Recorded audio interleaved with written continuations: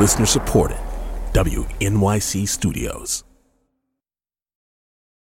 It's Andrea Bernstein here on your podcast feed with a bonus episode of Trump Inc. This is a conversation I had on WNYC's airwaves the day after President Trump's Republican National Convention speech at the White House. I spoke with his niece, Mary Trump, author of the new book, Too Much and Never Enough: How My Family Created the World's Most Dangerous Man. We talked about her uncle's RNC speech and her insights into President Trump and his family business. Take a listen.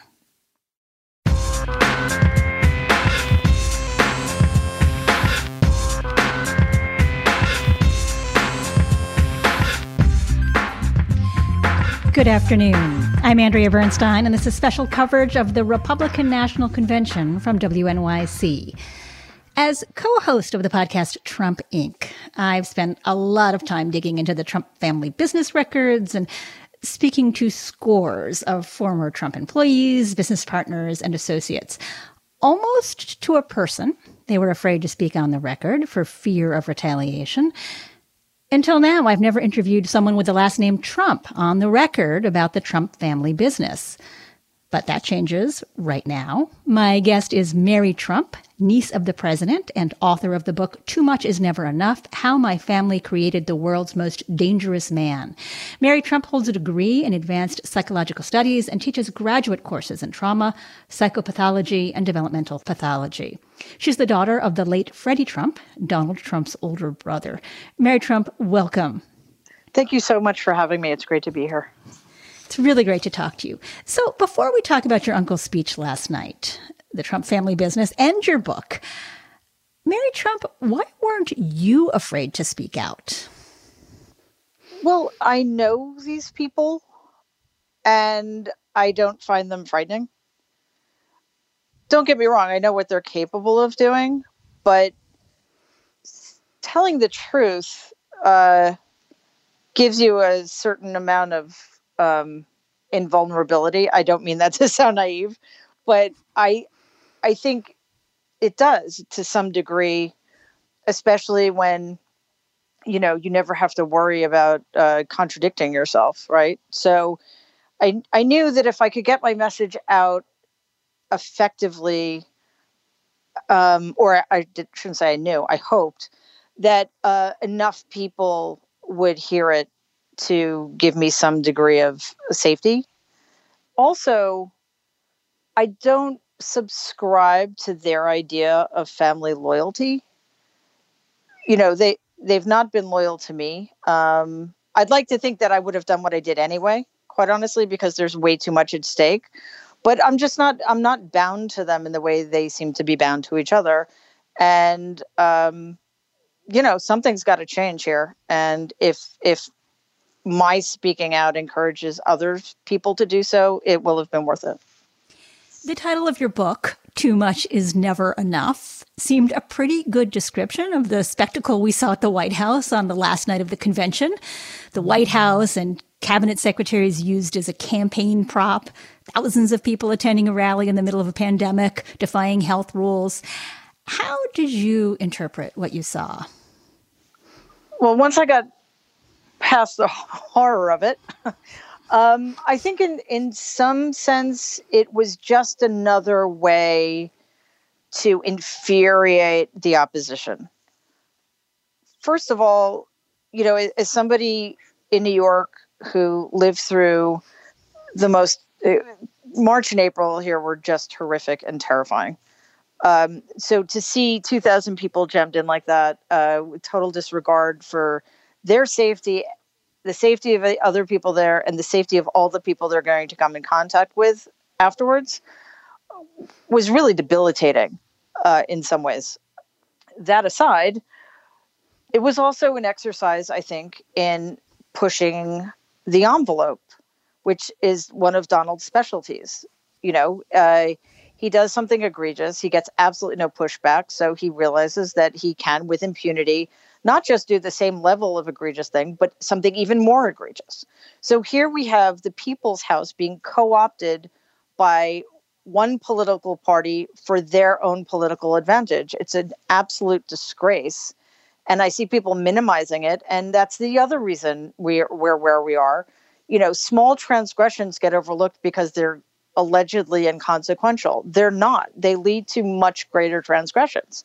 So the fact that hundreds and sometimes over 1,000 Americans keep dying every day because of all the transgressions that have been allowed to let slide.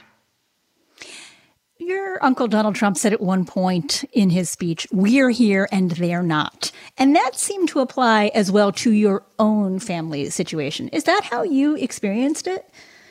Oh, interesting. No. I've been outside of this family for a really long time, so I don't feel excluded at all. I took it simply as a very clear statement that in his mind, it's not the people's house. It's his house, and it's for the people who are loyal to him and support him. And that was so contemptuous. It was kind of breathtaking. You've spoken recently about how, you sort of going back and researching your book, you sort of learned new things about your family. And you just mentioned this issue of sort of Donald Trump getting away with transgressions. Is there a particular anecdote you are thinking about from earlier in his life where he just sort of got away with something and it encouraged him? Probably the first thing I can think of is how he treated my father. Donald was a lot younger. He was 7.5 years younger. So when he was still in college, when he was still in high school, my dad was a married man with a child. And yet Donald felt emboldened by my grandfather to treat my dad with contempt and pile on when my father was at a particularly vulnerable time, and essentially not only made it impossible for my father to continue independently in his chosen career as a pilot, but to be an effective employee when he had to go back to my grandfather's company. And by undermining my father in the way he did, and because my grandfather allowed him to do that and then rewarded him for it by making him president of Trump Management at the age of 24, when my dad had been working there for 11 years already, was a green light for him to continue to be somebody who treated other people he considered more weak with contempt, and to get away with whatever he felt he needed to do in order to be, quote unquote, a winner. So you're saying that his treatment of your father, Freddie, was one of his original sins? Yeah. Yes. Again, with the encouragement and support of my grandfather. I want to talk about an anecdote that Ivanka Trump told last night about Legos. When Jared and I moved with our 3 young children to Washington, we didn't exactly know what we were in for. But our kids loved it from the start. My son, Joseph, promptly built Grandpa a Lego replica of the White House. The president still displays it on the mantle in the Oval Office right over there so that he can show world leaders, just so they know he has the greatest grandchildren on earth. So when I heard this story, my ears really perked up, because in my own book, American Oligarchs, which is about your family and the Kushner family, I wrote about how Ivanka Trump had falsely claimed for years that she had built a Trump Tower out of Lego, using her mom's super glue and her brother Eric's Legos, and that her tower, which had a number of setbacks, won a lot of praise from her father. But it turned out that the story was made up, and she later admitted it, and was in fact copied from The Art of the Deal, where your Uncle Donald describes gluing together your Uncle Robert's blocks to make a tower. And even that story was likely false. Tony Schwartz, who is the co-author of The Art of the Deal, told me it was very likely not true. For the record, I emailed the White House this morning, and they said the story about Joseph was true, that he did build the Lego White House at 3 years old on his own initiative and without assistance. But what I'm wondering is, how as a child did you experience the family myth-making? Were you aware that it was going on? First of all, I'm just fascinated that gluing together children's blocks seems to be genetic. I mean, who knew? It's just a fascinating thing to lie about, isn't it? And I say, consider the source. If the White House is confirming it, I'd take it with a grain of salt. But that having been said, no, you grow up in a family and that's normal for you. I, like everybody else, including my father, bought into the myths about Donald as this brilliant, incredibly wealthy real estate developer. I mean, literally, I thought as a kid that he was rich on his own, when the truth of the matter is he was rich because he was using my grandfather's money in a way his siblings were not allowed to. I also bought into the myths about my dad, as did he, that he was nothing but an alcoholic loser who had never accomplished anything in his life, despite having been a professional pilot for TWA at the dawn of the jet age. So all of that was just the racism, the anti-Semitism, the misogyny. It was all normal. And in fact, you talk about how in your late 20s, you went to work for Donald Trump for a brief period as the co-author of The Art of the Comeback. Even though you had experienced your family, at that point, you still were also bought into the myth. Yeah. Why do you think that is? As an adult, why did I continue to? Yeah. I mean, let me say that I feel like it's a pattern with, a lot of people have had experiences with Donald Trump where they felt like they sort of bought into it and then realized afterwards that they had made a big mistake. Mm-hmm. Michael Cohen is a very public example of that, of someone who said, I did a lot of terrible things for Donald Trump because I was bought into it until I came to my senses. Mm-hmm. But I'm just sort of wondering, as someone who, lived that, what do you think accounts for that? How do you think that works? Well, I mean, for me, it was, I lived in Boston for 6 or 7 years when Donald was really starting to become known outside of New York.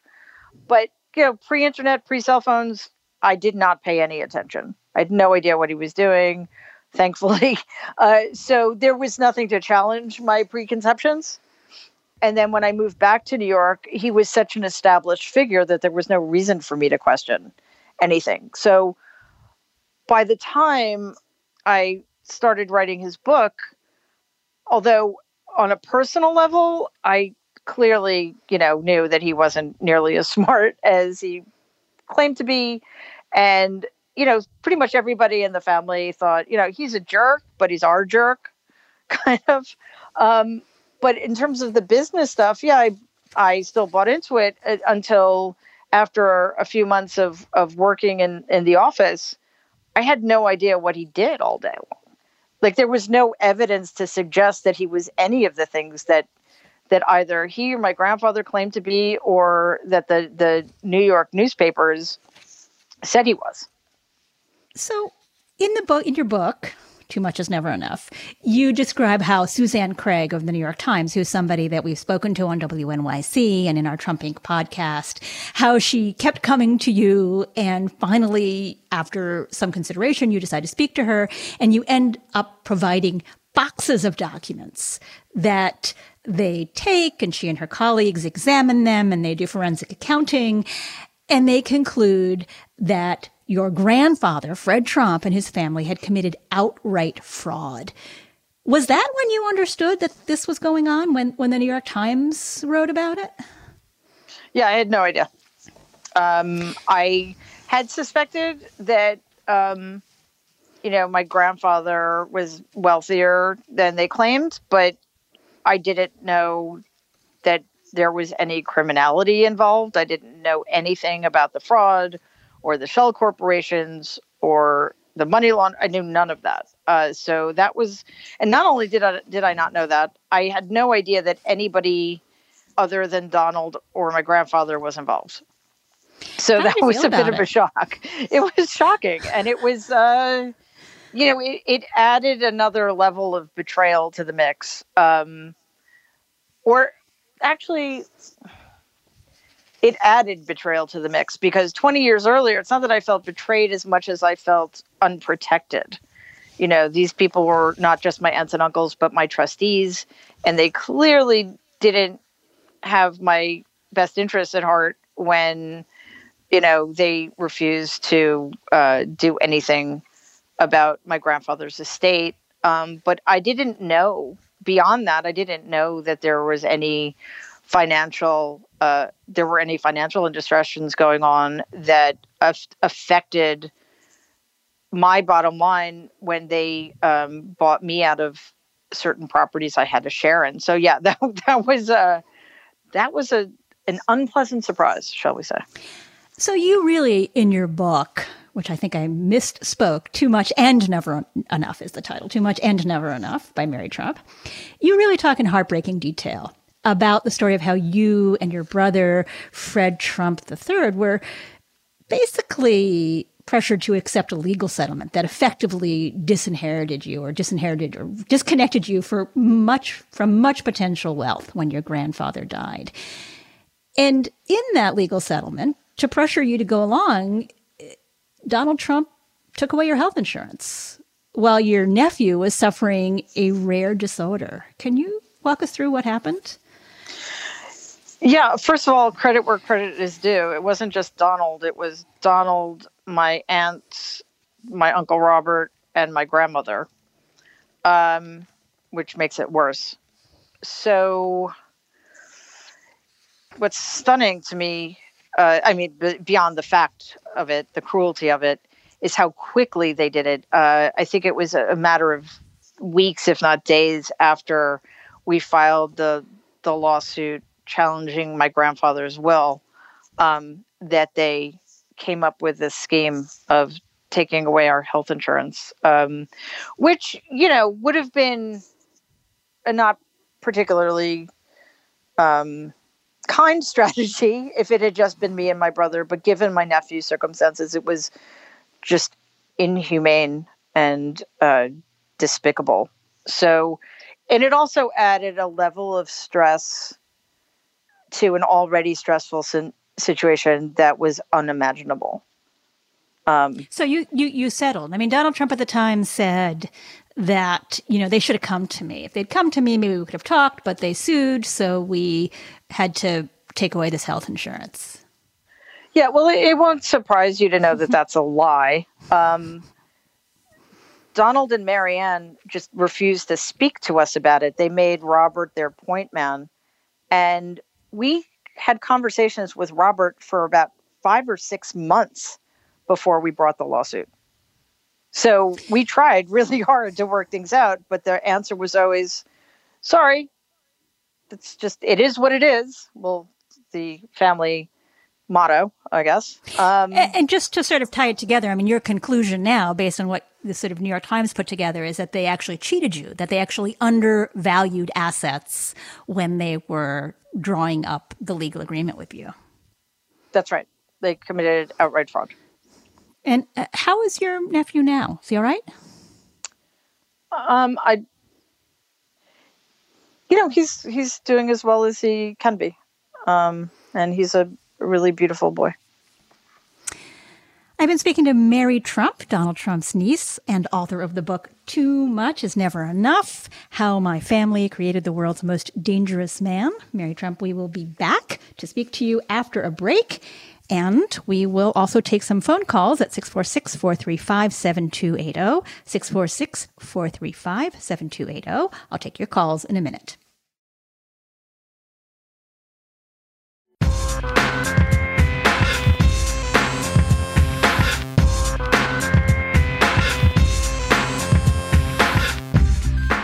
You're listening to special coverage of the RNC on WNYC. I'm Andrea Bernstein, co-host of the Trump Inc. podcast, and I've been speaking to Mary Trump, Donald Trump's niece and author of the book Too Much and Never Enough, How My Family Created the World's Most Dangerous Man.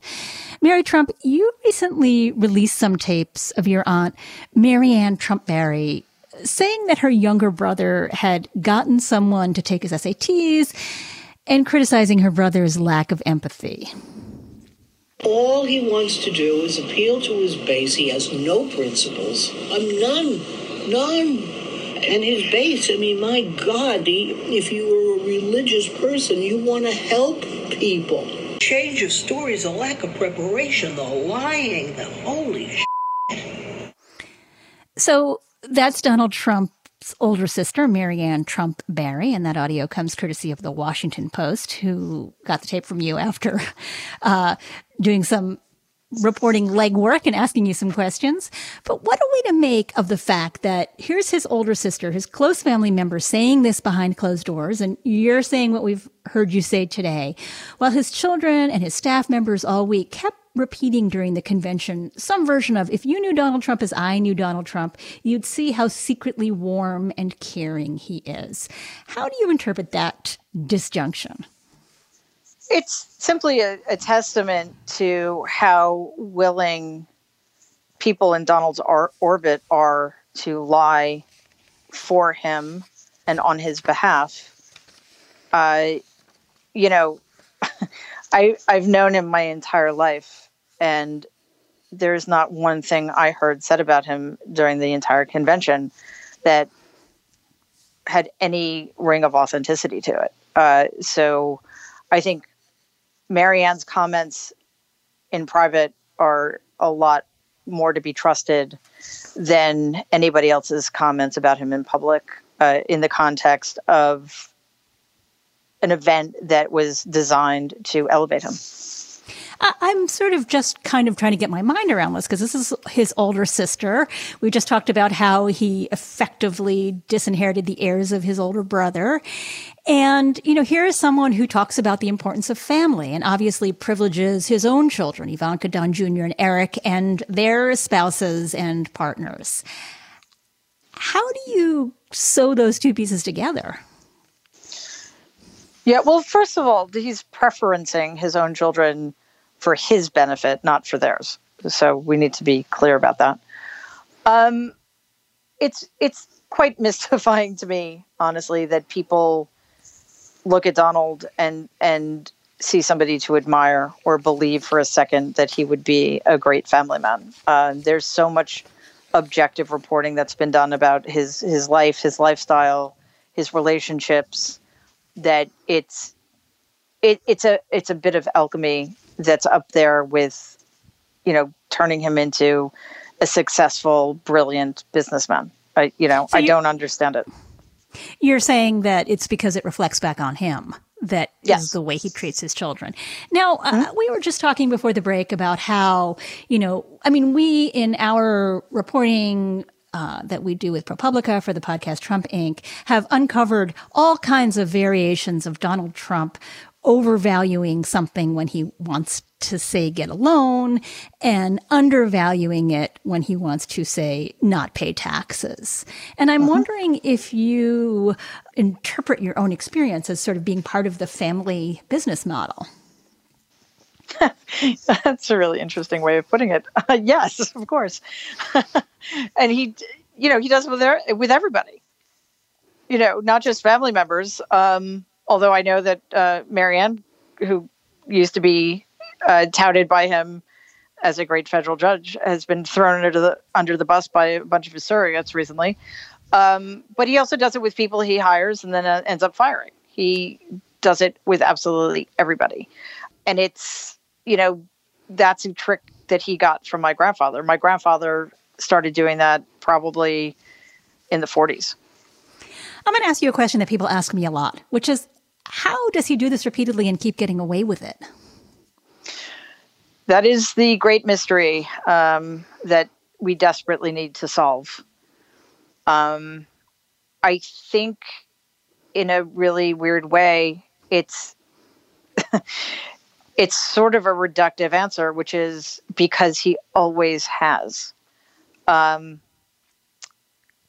one of the reasons he has to do with how people buy into a particular narrative that sets in, it started with my grandfather and the myth he created about Donald that he desperately needed to maintain, as did the New York media in the 80s and the banks in the 80s and 90s. But beyond that, I think part of it too is that Donald has the ability to flood the zones so effectively that it keeps people from focusing on any one thing he does.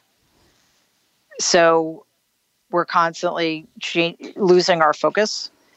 And I think when people are distracted, he continues to just keep the narrative, his preferred narrative, out there.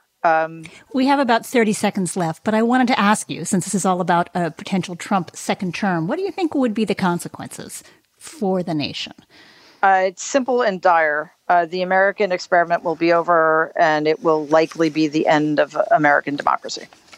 Well, that is an unequivocally dark note. Mary Trump's book, Too Much and Never Enough, How My Family Created the World's Most Dangerous Man, is a great read. I highly recommend it. Thank you so much for joining us today. It's been an honor. Thank you. I really appreciate it.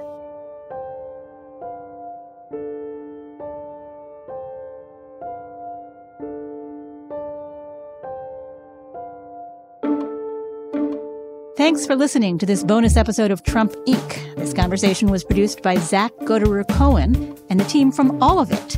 We had podcast engineering help from Bill Moss. I'm Andrea Bernstein. Thank you for listening.